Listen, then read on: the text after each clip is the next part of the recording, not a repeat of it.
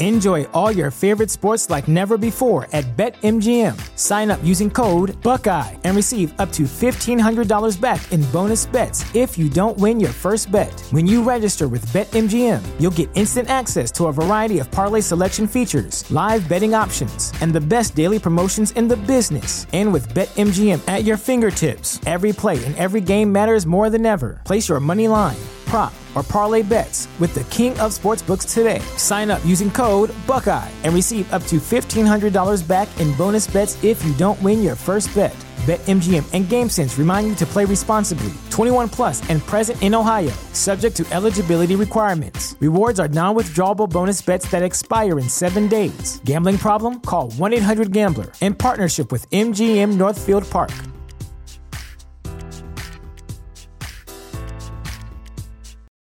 For the ones who work hard to ensure their crew can always go the extra mile, and the ones who get in early so everyone can go home on time, there's Grainger, offering professional-grade supplies backed by product experts so you can quickly and easily find what you need. Plus, you can count on access to a committed team ready to go the extra mile for you. Call, click Grainger.com, or just stop by. Grainger, for the ones who get it done.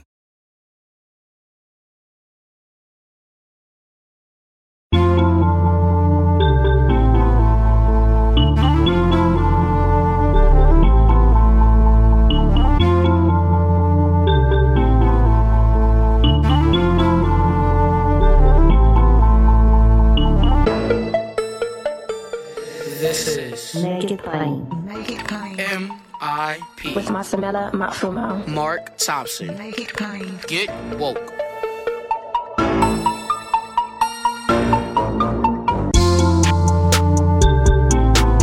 God bless you. Get woke. Folks, MIP is now COVID-free, meaning free to all subscribers as we navigate this pandemic. We're thinking about everyone, and we've got to get through this together. So for a limited time, no fee to subscribe to Make It Plain on your favorite podcast app.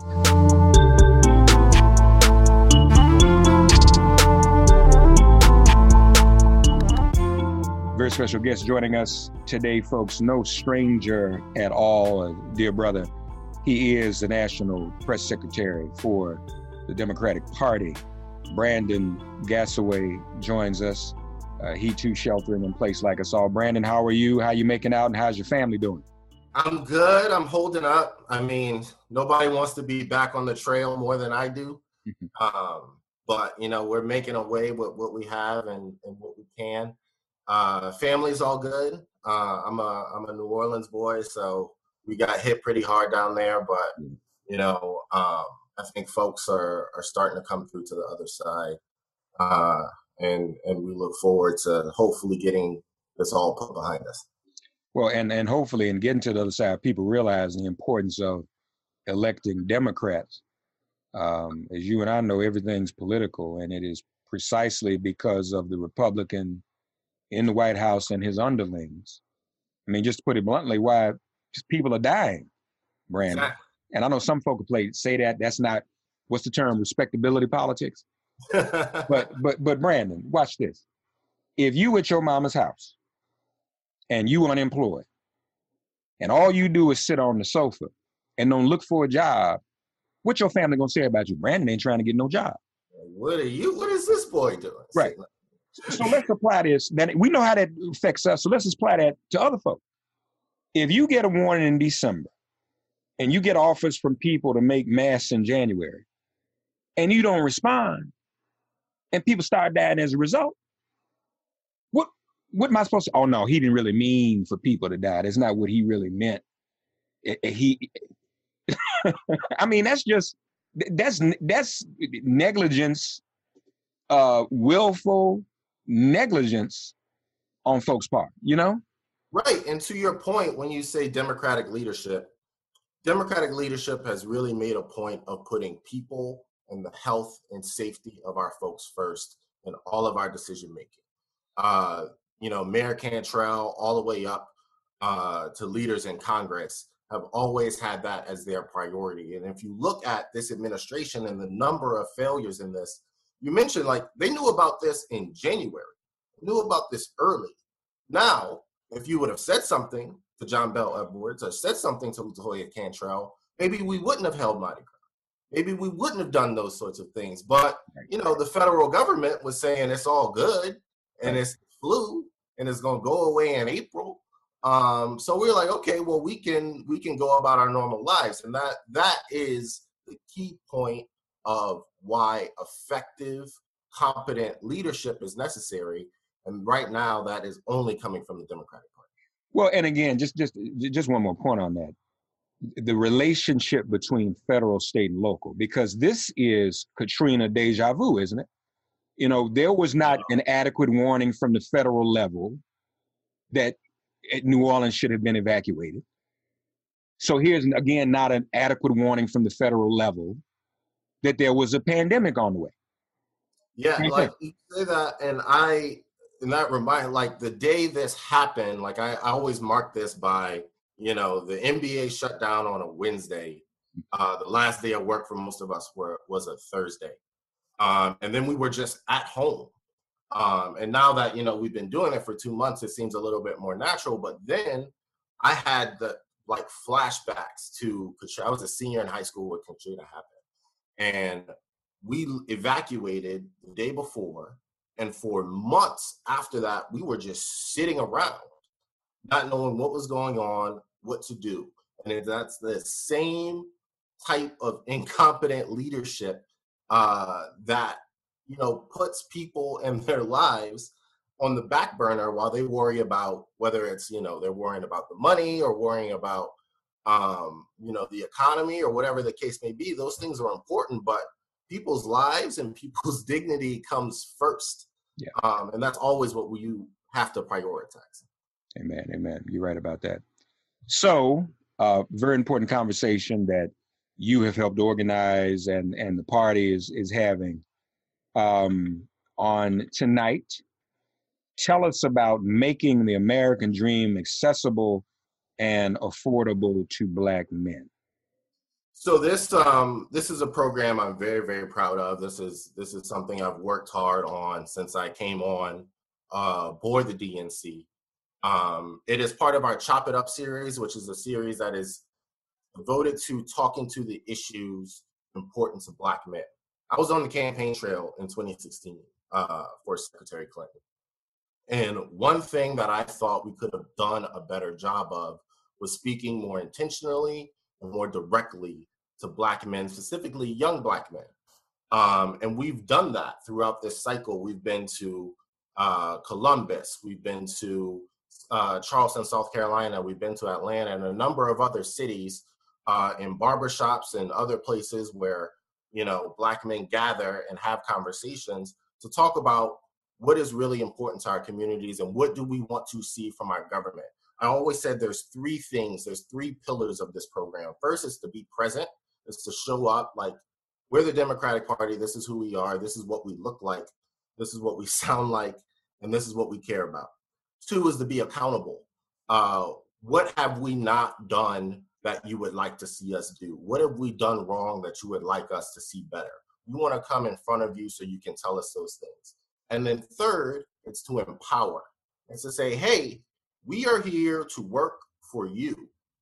Your government is only as good as the investment you put in it. So, while things may upset us, while things that happen that we feel that aren't built for us, aren't made for us, aren't benefiting us, well, it is up to us to change those things. And I want to be here to say that the Democratic Party is your vessel for whatever policy changes you want to see to make those into a reality. Now, we also have to deal with the reality of the country. We have a House, we have a Senate, we have the executive branch and the judiciary. So we have to make things happen through those channels. But I always say the two most important things in politics are money and votes. And we spend the money to get votes. So if we can get a whole lot of votes together, that has more power than anything else. You can do anything in DC if you have the votes. We have Republicans in Congress that say, oh, we can't spend money on this. This is too expensive. How we're going to pay for it. But when it came time to it, we spent $2 trillion in a week because we had the votes. And that type of empowerment to show we can do anything we want to do if we all get together, figure that out, and then put a plan in place to get it done. And that's what this conversation is going to be focused on. It's talking about what's on the table, what you would like to be on the table, and then how we can get those things done. And then Jim Clyburn is pretty much going to be the focus and the keynote. Jim Clyburn is the featured speaker. He is going to update us on what is going on in Congress, specifically in regards to Black men. Jim Clyburn is the highest elected Black male elected official in the country, is the most powerful Black male in the United States government. Both in government and politically, if you saw what happened in the primary, the type of influence and the type of power we have within the majority whip, Jim Clyburn, is immense. And having someone like that at our disposal as Black men working on our behalf is an enormous benefit. And if folks could tune in and get the ability to hear from the majority whip and ask questions and try to understand better how our system works and how we can improve it, I think is a really huge benefit to folks. So, and obviously too, we are disproportionately dying from this disease. And I'll be honest with you, Brandon, in electoral politics, you look at the math. And in the states which Hillary Clinton lost collectively by less than 100,000 votes, that Trump was able to pick up electorals in Michigan, Wisconsin, Pennsylvania, we are dying disproportionately. So I'll be honest with you, brother, and, talk me down. I worry that, if it's only 80,000, that's all, 80,000, that our base, the votes we need from African Americans, including Black men this November, too many of them are dying. Those are votes we need that are dying off. Help me feel better about that. So, that is absolutely true. I grew up hearing the saying, when America catches the cold, Black America gets pneumonia. Well, when America catches COVID-19, Black America dies. This is no joke. This is serious. But, for the electoral piece, the Democratic Party is fighting tooth and nail against Republicans, and Republicans are spending like $20 million trying to suppress votes. But we are fighting to make vote by mail, early voting, expanding the access to the electorate so you can vote and vote safely. So you can, if you want to go to the polls, you can go to the polls a week early so we can have social distancing in place. If you want to stay at home and have your ballot sent to you and you fill it out and send it back, we're working no matter where you live to have those things happen too. So we are laser focused on protecting the franchise here at the DNC to make sure that all avenues of voting are open to our community. But it is an absolute truth that we are disproportionately being harmed and dying from this disease. And it's not just dying, it's people that are in ICUs and holed up in the hospital for weeks at a time, which, isn't a fun experience either.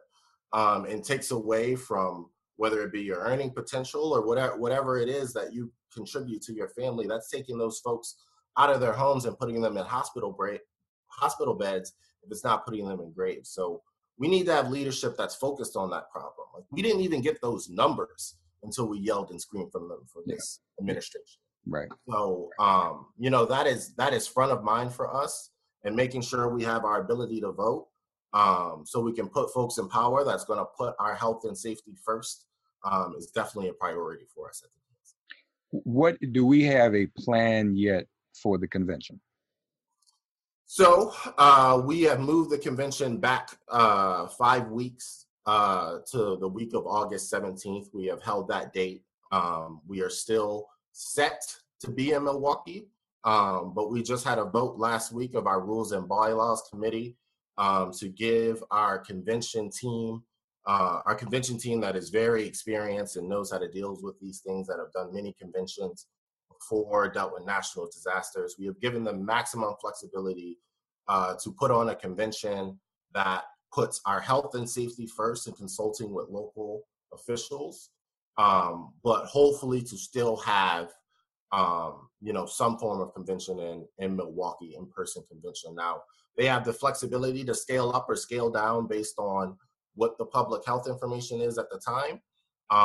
But we will be closely monitoring that before we make any final decisions. And I want to make this point also, because we don't make these decisions in a vacuum. We have a counterpart in the RNC who has a convention in Charlotte who are making none of these types of considerations.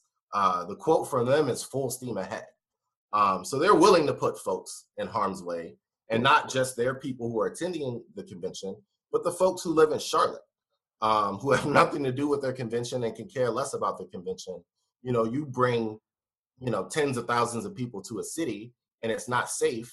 That's not just going to affect the attendees, it's going to affect the folks in the city.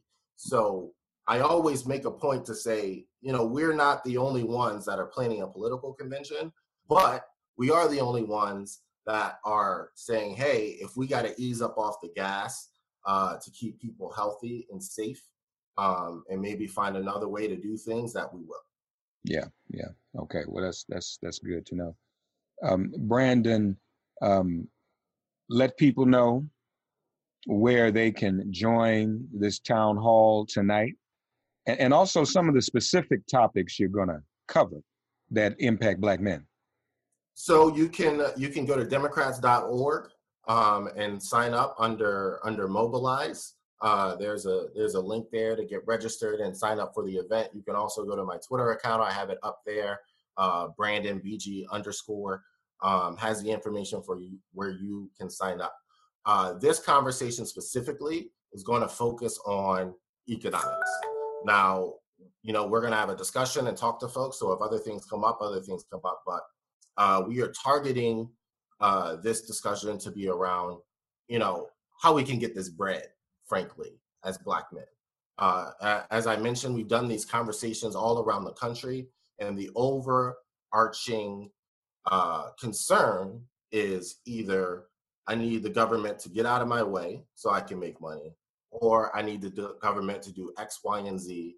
Why isn't the government doing X, Y, and Z so I can have a better chance to make money, whether that's access to capital, whether that's, giving me a break on my student loans, whether that's making sure I have access, me and my kids have access to affordable schooling, whether that be college, whether that be technical school, all of those issues. Jim Clyburn is the author of I know you know this, the 10-20-30 plan, to really focus investment from the business community within our community.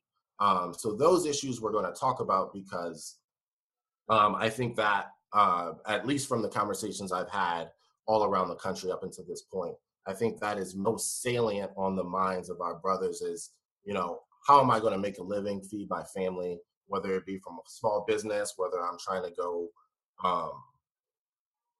whether I'm a blue collar worker, white collar worker, whatever the case may be, I want to make a living and provide and either get the government out of my way or this is what you need to be doing to work for me.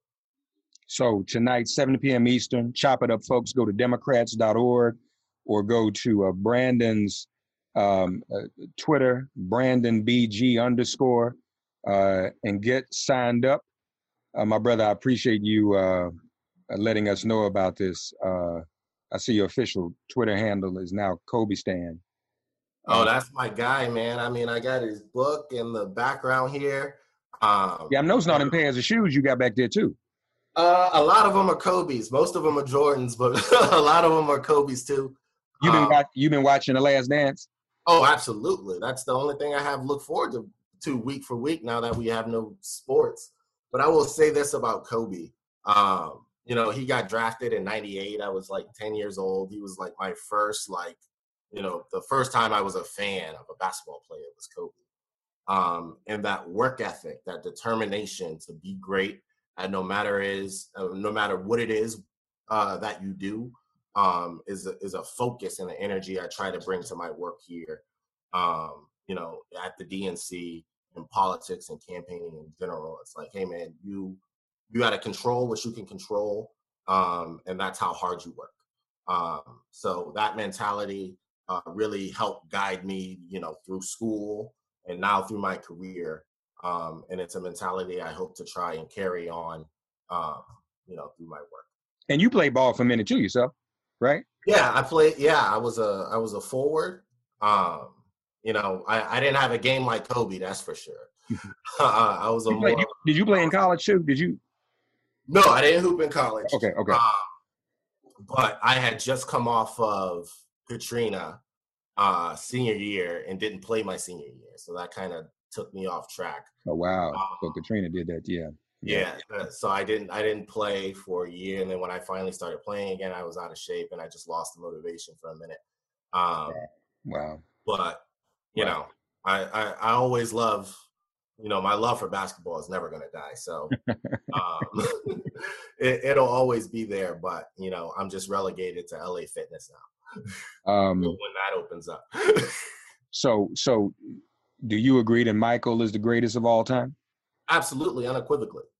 Okay. Unequivocally the greatest basketball player of all time. Personally, second on my list as a Laker fan is Kareem. Yeah. It's Kareem. See, that's the era I grew up in. I grew up in that golden area, Magic and Kareem, and so and honestly too, the doctor.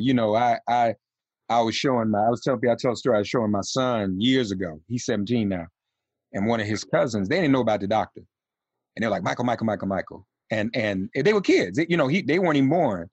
Right. AI Michael Kobe. I said, let me show y'all something. So I showed them the video of the doctor in the game when he went behind the backboard in midair. Yeah, that was against the Lakers at the finals. right, for that Lakers. And you should have seen these little kids, man. They're like 10 years old. They were like, them Miles, they'd never seen nothing like that. See, Michael was bad, but the doctor had the most hang time. Doctor could stay in there a little bit longer. Yeah, you gotta be a student of history, man. Like these people borrow from, like in the documentary, you see Kobe say, "Hey, everything I got from Mike. I owe these 5 chips that I got to Mike." That's right. But you listen to Mike. Mike's an amalgamation of, Dr. J, of the Iceman, George Gervin. Yeah. Like we all borrow from these folks that come between us. Like even if you look at LeBron, there's a whole lot of magic in LeBron's game. That's true. So like it's all we borrow from the folks that come before us, and you always have to understand what your history is, and that's in basketball, that's in politics, that's in everything. You gotta know your history. We stand on the shoulders of giants in so many ways, and hoop is a very good example of that. Well, let me give you a heads up, brother. If you hear some noise I'm making, because some folk are being a little too hard as a result of The Last Dance. Some folk are being a little too hard on my man Patrick Ewing. I'm a Hoya. So Patrick's nice. He's too nice sometimes. I might have to come out and say, y'all need to ease up off Patrick now. He did what he could do. So he ran into that Michael Jordan buzzsaw, man, and like there's a whole lot of careers. Charles Barkley, Karl Malone, and John Stockton. There's a whole lot of Hall of Fame careers that ran into that buzzsaw and don't have rings. He's probably the leader of that group. Well, but like you said, he played 17 years, and only 6 of them losses were the ones to the Bulls. But I'll be honest with you, man. I remember when Michael first came up, and the Bulls had to make a decision. Michael was scoring 60 points a game, but they couldn't win. Right. Management, talk about these organizations, and I know in the thing, Krause is on there defending himself. But management has to decide to put around the supporting cast.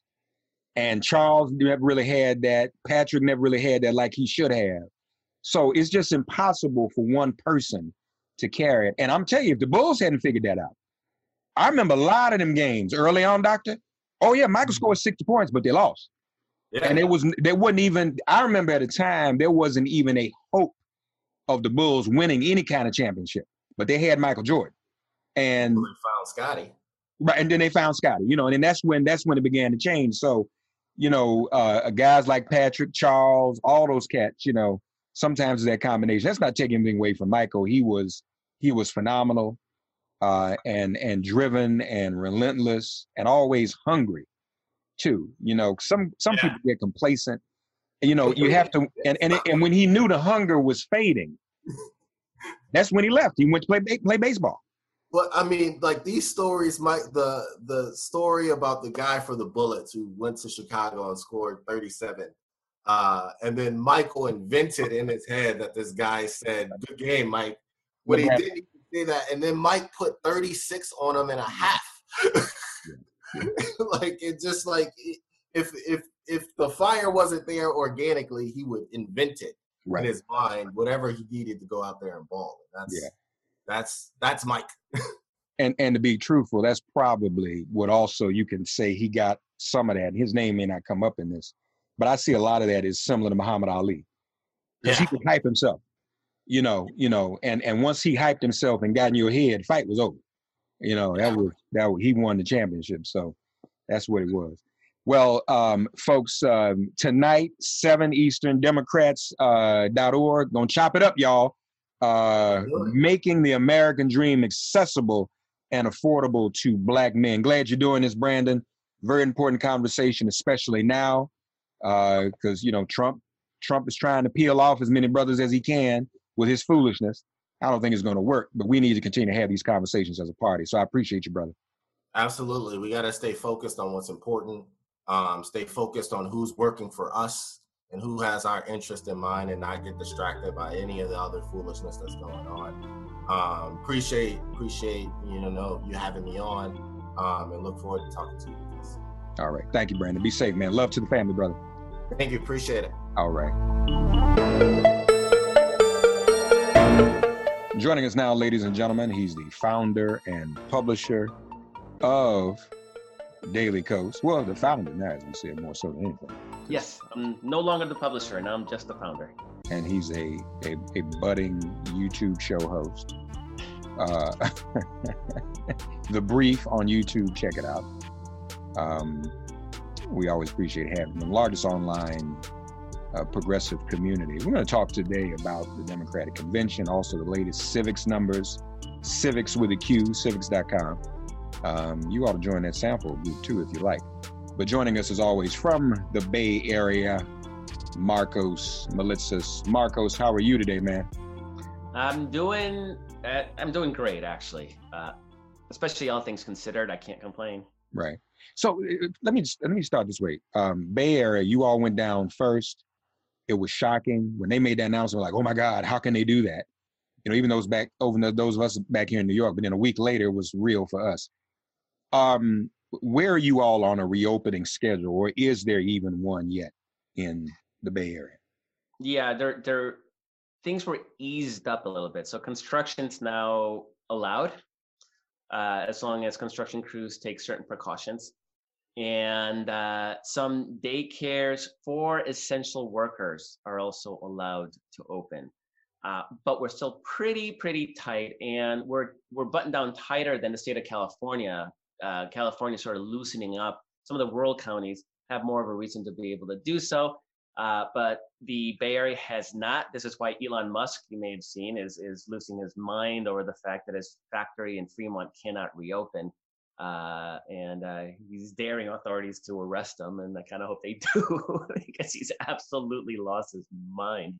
And I say that as somebody who owns a Tesla, as somebody who's a big SpaceX fan. Like I had historically been a big Elon Musk fan, but he's lost it. He's absolutely lost it. But yeah, we're pretty tight now. Who's thinking about buying a Tesla right now anyway? What's that? Who's thinking about buying a Tesla right now anyway? I mean, who's thinking about buying any car right now? No cars are being bought right now, right? Exactly. And they're not being penalized for it either. It's not like the stock market is hitting Tesla stock. Tesla's at an all-time high. So I'm not sure why he can't just frickin' relax and take a moment and wait for people wait for people to stop dying before he's talking about reopening the factory. So the Bay Area itself is locked down through the end of this month. Cases are flat. They're not coming down, but they're not rising, and they're flat. And I don't know if that's encouraging or discouraging. I can't tell. I want to see those numbers go down, but we're still well below the national, well below the rates of other major urban centers, and particularly international transportation hubs. like New York. And I think a big part of that is that not only did we shut down before anybody else did, but we were taking it seriously before things were shut down. I mean, you had Andrew Cuomo and de Blasio still saying people can go out to restaurants and arguing over how serious to take the virus in the Bay Area. It was taken seriously from day one. And maybe it helps that we are heavily Asian. And the Asian community, of course, doesn't mess around with infectious diseases, right? I mean, they've never been embarrassed to walk around with masks when necessary. And that was probably an advantage for us when the virus first hit, that so many of our population was already predisposed to button down in a pandemic situation. Yeah, well, that's good to know. Congratulations on that success. So, we're talking a little bit about civics and Trump's numbers. Tell our audience what you were saying to me, how sometimes he wants to be visible, he wants to be ubiquitous, but how sometimes that may in fact hurt him.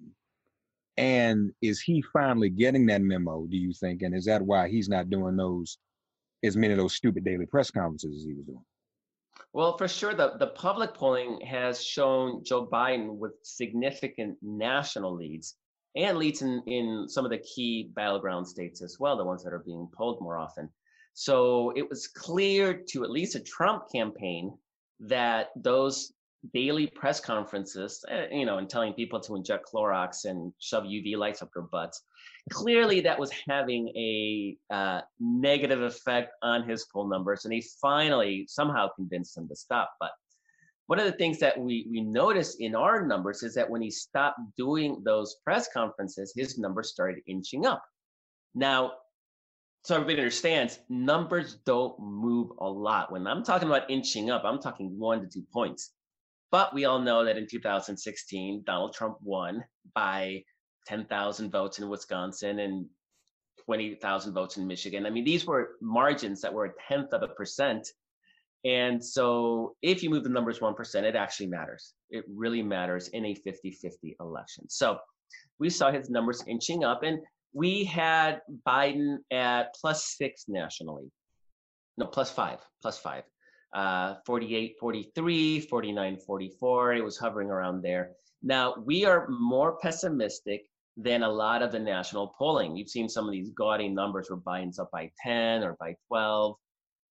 I don't buy those. I think they're overly optimistic. But that's just to say that, yeah, we are a Democratic pollster, obviously, but we were seeing numbers that weren't as gaudy good for Biden. And we started seeing that narrow down to a +3 Biden lead nationally. And so it seemed to be that keeping out of sight was sort of working for Donald Trump. And then on May 3, things reversed. And now we're back up to a all-time Biden lead of +6, 49, 43. And so as we saw this play out, and you had to wait a few days to make sure that it's not just noise or statistical random, noise.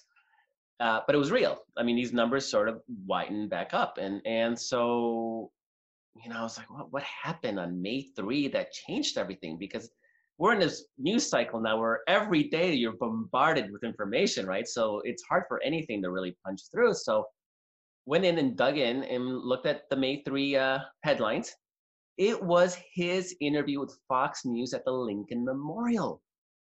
That's what turned things around. It's one, the gaudiness and the disrespect to history in shutting the monument down to public use for his own aggrandizement. So I think all those played into that. But I'm pretty convinced that the more people see of Donald Trump, the worse he does. Mm-hmm. Mm-hmm. And the things he says are just one train wreck after another. Yeah, I don't even know if what he says matters anymore, to be honest. I think just a reminder that he's gonna, every time he gets up and he says just stupid, whatever he says is stupid. By default, it's stupid. He hasn't said a smart thing maybe ever. Yeah. It just reminds people. And there's this phenomenon in the polling that we're catching on, and NBC Wall Street Journal poll also caught. It's this phenomenon of the double hater, right? These are people that hate both candidates. Nobody loves both candidates. That person doesn't exist for good reason. So there's the people who hate both candidates. And in 2016, Donald Trump significantly won the double haters. People who said, I hate Hillary Clinton and I hate Donald Trump. They voted for Trump by something like 50-20.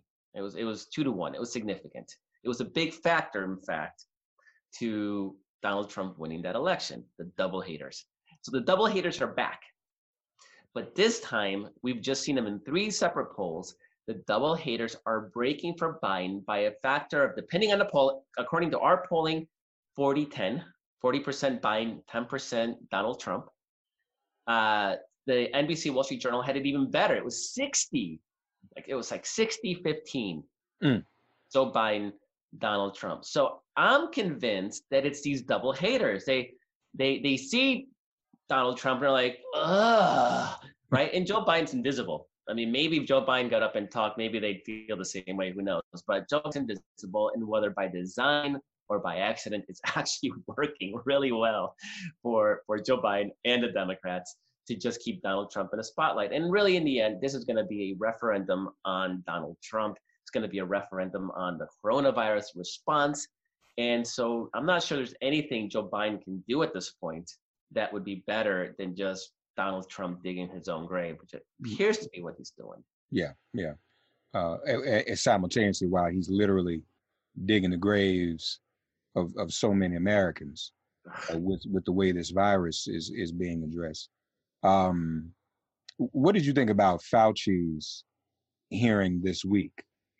Where, I mean, he clearly spoke his mind, said everything we expected him to say. Trump's still in denial about it. Is he going to fire Fauci, or is he going to continue down this this road of what, the Russians employ, the fog of unknowability, where everybody just says everything and confuses everyone? So, I mean, I don't see how anyone reasonably can look at Fauci and still support or have any regard for Trump.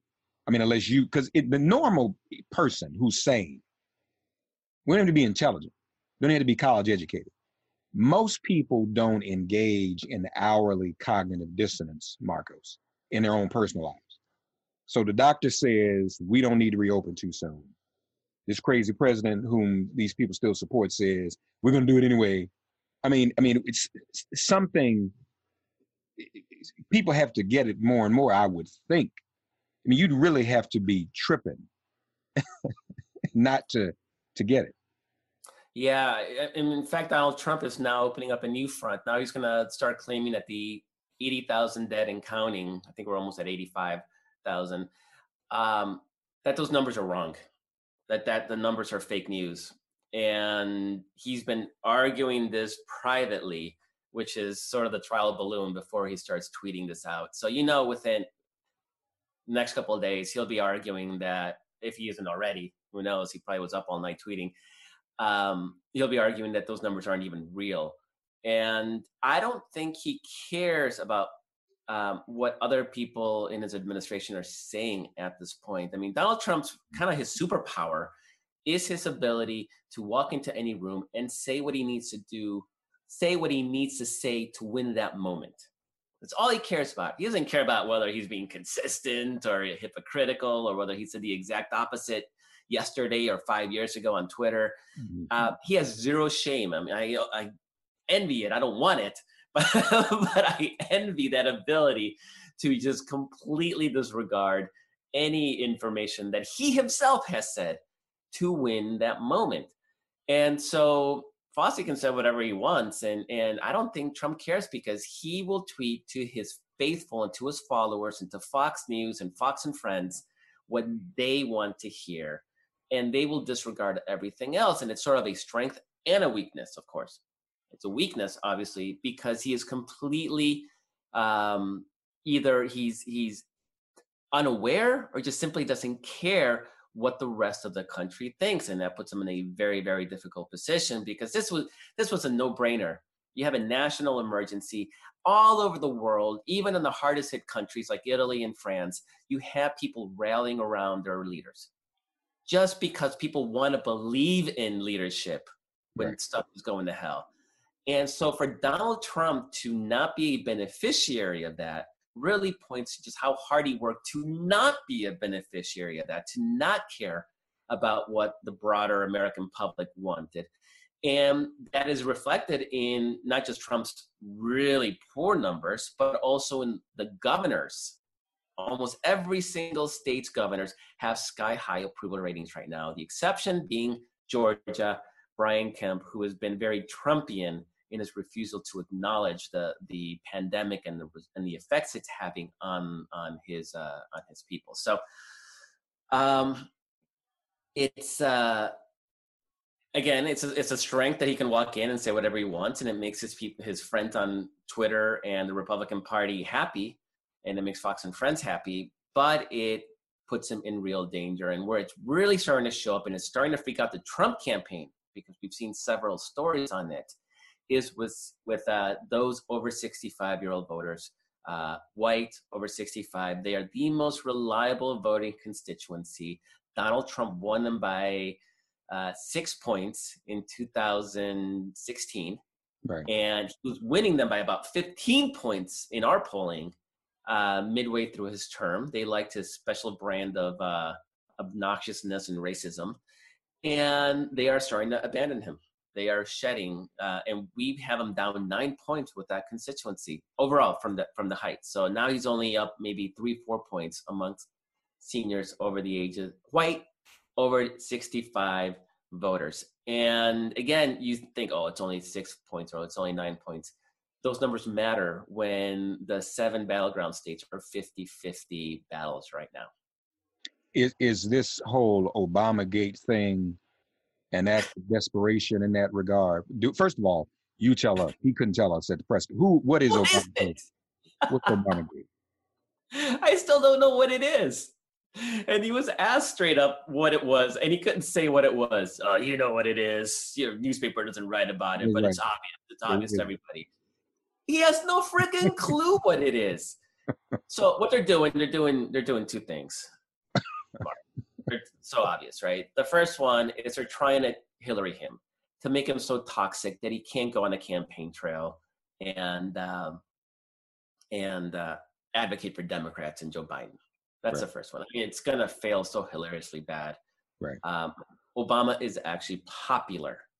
He's popular with Democrats, and getting out the vote is going to be a critical component of the Obama, strategy moving forward. But he's also popular with independents that otherwise don't like either Trump or Joe Biden, those double haters. So he's going to be a potent force, and they know that, and they're trying to minimize that. But the second one is they're trying to discredit the entire Russian investigation, and it seems obvious to everybody at this point that the end result of this is they're going to rescind those indictments against those Russian officials that led the disinformation campaign on behalf of Donald Trump, because he is impeached. He knows that that's in his legacy. It kills him that it is. And so if he's going to go down this year, he's going to go down making sure that every one of those allegations are as discredited as possible. And so making Obama out to be this is projection, of course, right? Making Obama to be as politicized and as cutthroat in destroying his enemies using the implements of the state is part of that strategy. Is he needs to turn Obama into what he himself clearly is. I don't think anybody really believes it's going to happen. I don't even think Republicans themselves, aside from Trump, think it's a smart strategy. But Trump does what Trump does, right? I mean, he does what his gut tells him. And that's clearly what's eating him inside and what's driving that whole Obamagate nonsense, which nobody can explain still. Nobody can explain. Other than what? He criticized Donald Trump. And they're having the vapors because he criticized Donald Trump. Yeah, right. And he's even given that, his reaction has even made that more prominent. Obama really didn't say anything that profound. He didn't say anything that most other people don't think. And you know what? Only real, super political people like us know or understand that, presidents don't really comment on other presidents once they leave office. It's the opposite with the average person. I had people ask me, Mark, why didn't Obama do something? I said, what do you want to do? Why can't he do something? I mean, the average person doesn't get that. They see Obama and they kind of want him to say and do more. Help. I do too. I do too. Yeah. But you know, he's not supposed to. So he's just freaking out. And Obama is absolutely right in what he said. Speaking of Obama and the Democrats and what needs to be done, the convention, you feel that the Democrats should just have a virtual convention. And of course, folks, as we've discussed, Marco's considered running for chair of the party. And as a friend, I would not have let him do that alone. I would have been right there by his side. I would have asked to be vice chair. And I think we would have had a ball. But anyway, and don't get me wrong. I love Tom. I'm not knocking Tom in any way. He's a friend. But I'm just saying if that had happened and Tom didn't do it, maybe we would have done it. So, but you think there should be a virtual convention as opposed to even trying to. Right. I mean, it's clear that there should not be an in-person convention. It would be reckless and dangerous both to our delegates, which include all our elected officials, include our super activists. Do we really want to knock them out and maybe lose some before the election? Just from a strict practicality standpoint, beyond morality is clear. You don't put anybody at risk, but you're also putting residents of Milwaukee at risk by bringing in people that may be infected, by forcing them together at a time that we shouldn't be bringing people together. It's a no-brainer. Don't have the convention. There's just no scenario that makes sense to have in-person convention. So then the argument is, well, Republicans are going to accuse Democrats of being cowards while they themselves have a convention. And one, who gives a crap what the Republicans say, right? They want to have a COVID party in up in North Carolina. I feel bad for North Carolina, but I hear North Carolina want them to come. The people in Charlotte don't want them to come. I doubt it. I hope nobody goes in and waits on them. I hope it's they gotta wait. They gotta bust their own tables, right? Cook their own meals. Right. But I looked. I was like, would it be dangerous for us to not have a convention? How important is a convention to a nominee's numbers? And so what I did is I looked at the 2016 cycle, and Donald Trump's convention bounce was less than a point, which is actually within the margin of error. And I'm talking the aggregate of polls by 538. That's what I looked at. Donald Trump got a little teeny bump. It went away very, very quickly. Hillary Clinton got a little more substantial bump. Hers was about 3 points, but within 2 months, it was gone. And so there's this thing, get a little technical here. There's a thing in polling called response bias, which means that when somebody's excited about an event, they're more likely to answer the phone and answer questions. And if you're bummed out, you are not. So after Obama had a really good debate against Mitt Romney, Democrats were really excited to tell pollsters how they loved Obama, and Republicans were like, ugh, Mitt Romney, and they didn't answer the phone. So it looked like Obama got a big bump. It went away within 2 weeks. So this is what happened with the convention. Those bumps don't look real. And in fact, what blew my mind, I didn't know this, I hadn't seen this, the aggregate lead that Hillary Clinton had on Donald Trump before the convention, so we're talking in late May, early June, the lead that she had was 1.6 points, 1.6 points lead. The final margin on election day was Hillary Clinton won the popular vote by 1.7 points. So virtually the same. You could almost argue that the conventions didn't matter, the debates didn't matter, the $1 billion in attacks didn't matter. None of that mattered because people's opinions were locked and set in stone. And so, yeah, you're going to have a little bit of movement in the margins. And if you had a little bit more movement in the margins, Hillary Clinton would have won. But the reality is that the convention doesn't move that much numbers. But I looked at the favorability of the parties. And the Democratic Party got no bump out of their convention. The Republicans did, actually. They got about a 10-point bump. But the reason they had a bump is because they were more divided. Believe it or not, we think Hillary, Bernie, right? The Republicans, were more divided because the Christian right wasn't really aboard Donald Trump at that point. And it took the convention with a bunch of people like Huckabee talking about how Trump actually, in fact, was a very moral president. We all laughed when we were watching, right? But it actually worked. It actually helped unite their party. And today, both parties are equally united. It's about 82% of Democrats support the Democratic Party, about 81% of Republicans support the Republican Party. So even on that front, as far as a party building, unite the party front, it doesn't really seem like it's necessary this year. So what are you missing? You're spending a lot of money, you're putting people at risk. So you can have some parties and drop some balloons. And yeah, it's gonna suck. Keep in mind, Barack Obama's big sort of introduction to the nation was speaking at the 2004 Democratic primary in Boston, convention in Boston, right? So it's an opportunity to introduce us to like the new and up and coming and new talent in our party. But do we really need that as much in the world of the internet? We don't need a convention for Alexandria Ocasio-Cortez or for Ayanna Pressley to wow everybody. They're already doing that. Right. Yeah. Who's out there that we don't already know? I mean, when Obama did might be somebody, but you're right. But I mean, at this point, if you don't know how to use social media to build your brand, then you don't have much of a future nationally in politics, because that's where politics is going anyway. So yeah, the ones that matter, the ones that are great, we know about them already, and there may be some state senator somewhere that we haven't seen yet, but we don't need the convention to find her. She'll come up. She'll emerge eventually, and so I'll actually miss the convention. I actually will miss the balloon drop. But is it going to hurt us electorally? I don't see how. I don't see anything in the data that suggests that we need it to defeat Trump, and that's, I think, what matters in the end. Yeah, it does matter. That does make the most sense. Well, we'll see. I know that there's a lot of deliberation going on even as we speak as to what the Democrats may or may not do, including, I know there's another option of only convening literally the delegates.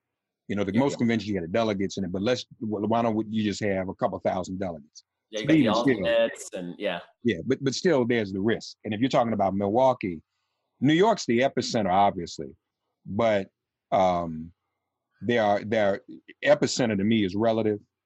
So New York's a big city, of course, but in a place like Milwaukee, where it's decimating the population, particularly African Americans, is risky unless you literally shut down a section of the city and quarantine it off 2 weeks in advance. Bring people in. I mean, and because then people are going to want to go out to get things to eat and patronize certain businesses. Then do the people on the ground, do they risk coming into the quarantine to serve those? I'd even suggest, Miller Park. You 60,000 seats, you put a couple thousand people in there, you got plenty of social distancing. But when you're not in the park, you got to be in the hotels, you got to be in the restaurants, in the bars.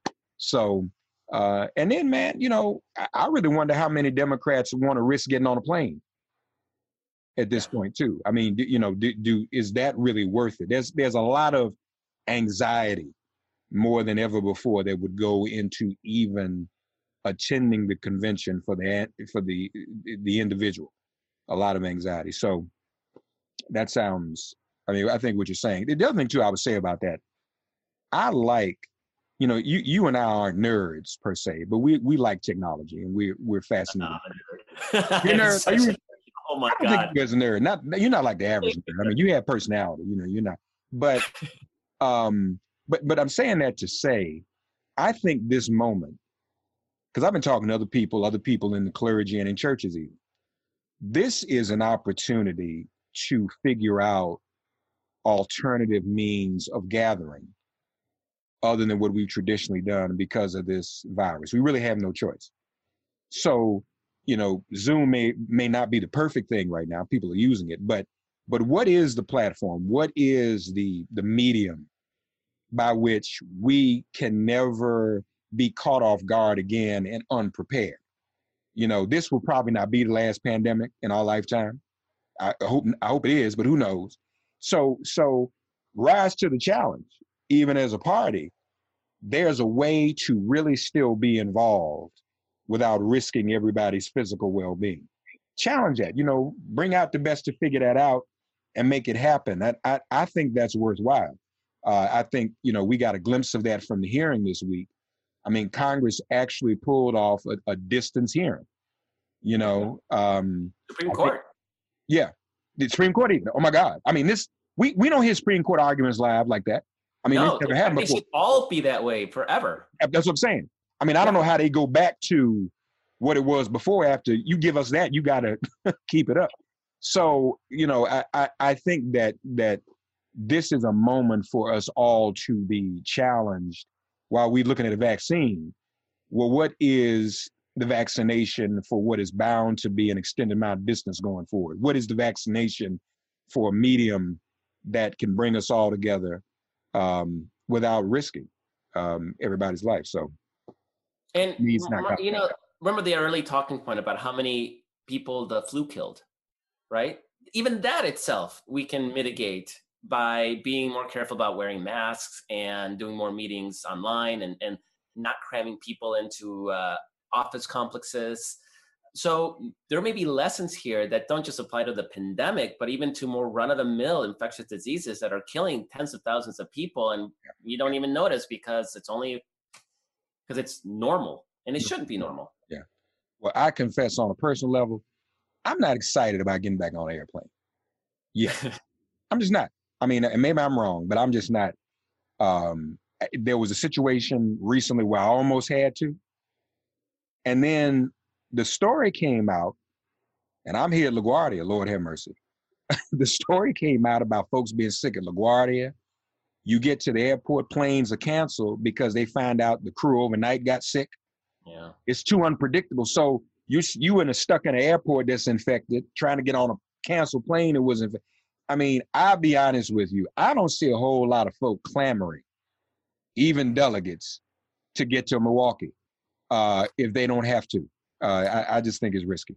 Yeah, and Mark, the number one story on Daily Kos last week was the story that I wrote on Sweden. And this came up again because on Tuesday, Rand Paul, during those hearings, was saying that we need to do the Sweden model. Right. And the Sweden model is not close anything, right? That's the Sweden model. That's just to go on as if nothing. And what's not surprising, and first of all, Sweden, 50% of Swedes live by themselves. And they have one of the best universal healthcare systems, right? So any of these Republicans that want the Sweden model, okay, give us universal healthcare. And then we could even start considering the Sweden model, right? But then what happened in Sweden, what's not surprising is they're rising fast in deaths per capita. They're, I think, the 6th or 5th largest now in the world, and they are skyrocketing. It's becoming a mess in Sweden. But what was surprising, I did not see this coming, is that per the International Monetary Fund projections, Sweden is projected to have the worst economic contraction in all of Europe. So they kept everything open in order to save the economy. And not only are people dying in droves, but their economy is in the gutter and getting worse. And what happens is that dead people aren't good for the economy, believe it or not. Who knew, right? Yeah. If you see every other human as a potential vector for disease, there's not an economy. And until that stops, and this is what Trump doesn't understand, this is what Republicans don't understand, that's what those idiots with guns at state capitals don't understand, is that you don't save an economy when people are being infected and dying by the tens of thousands. And so Rand Paul, I wanted to say, yeah, look at the Swedish model and tell me what about the Swedish model is so interesting to you or so appealing to you. Is it the fact that the death rates are higher than in the United States right now per capita? Or is it that the economy is contracting at an even higher rate than in the United States? Is that the part that's attractive to you? So, good point. But they're anti-science, they're anti-reality, anti-statistics. It's all about what their gut says, their ideology says, and it's all about what freedom, and it's getting people killed. It is. And again, I was a little surprised about Sweden. I thought the Swedes were a little smarter than that. I didn't know they could be that dumb. I mean, they really banked on the fact that they were solitary people. I mean, 50% live by themselves is shocking. Yeah. So they were banking on that, and they were banking on their really, really amazing healthcare system. Yeah. And apparently the virus doesn't give a damn about either of those things. He's the founder of Daily Kos, and therefore the founder of Thursday Kos, which we do every Thursday. Always a pleasure to have him. Markos Moulitsas. Check him out at dailykos.com. And The Brief on YouTube. Does that air live on YouTube when you do it? No, I record it. In fact, I'm recording it right after this, and then it'll air a few hours later. So the production people can do what they need to do. Check out The Brief, y'all. Thank you. All right. Thank you, Markos. All right, safe. you do the same. Take care, buddy. All right. God, you are our refuge. Send our ancestors to guard our doors. Cast out this virus from our communities and our bodies. Heal, bless, and protect everyone listening and their loved ones. If all minds are clear, it has been made plain. Thank you for listening to Make It Plain and Get Woke. Remember to listen, like, and subscribe on Apple Podcasts, Spotify, and wherever you get your podcasts. If all minds are clear, it has been made plain.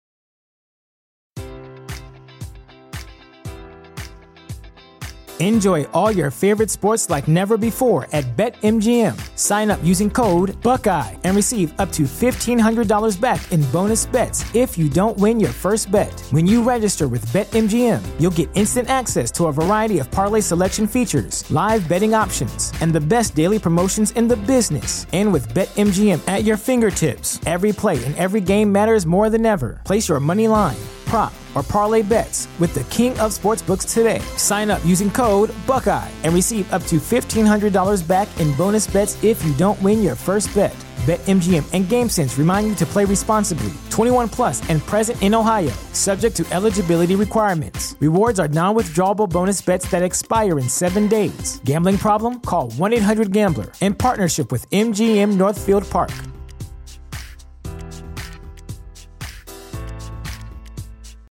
Without the ones like you, who work tirelessly to keep things running, everything would suddenly stop.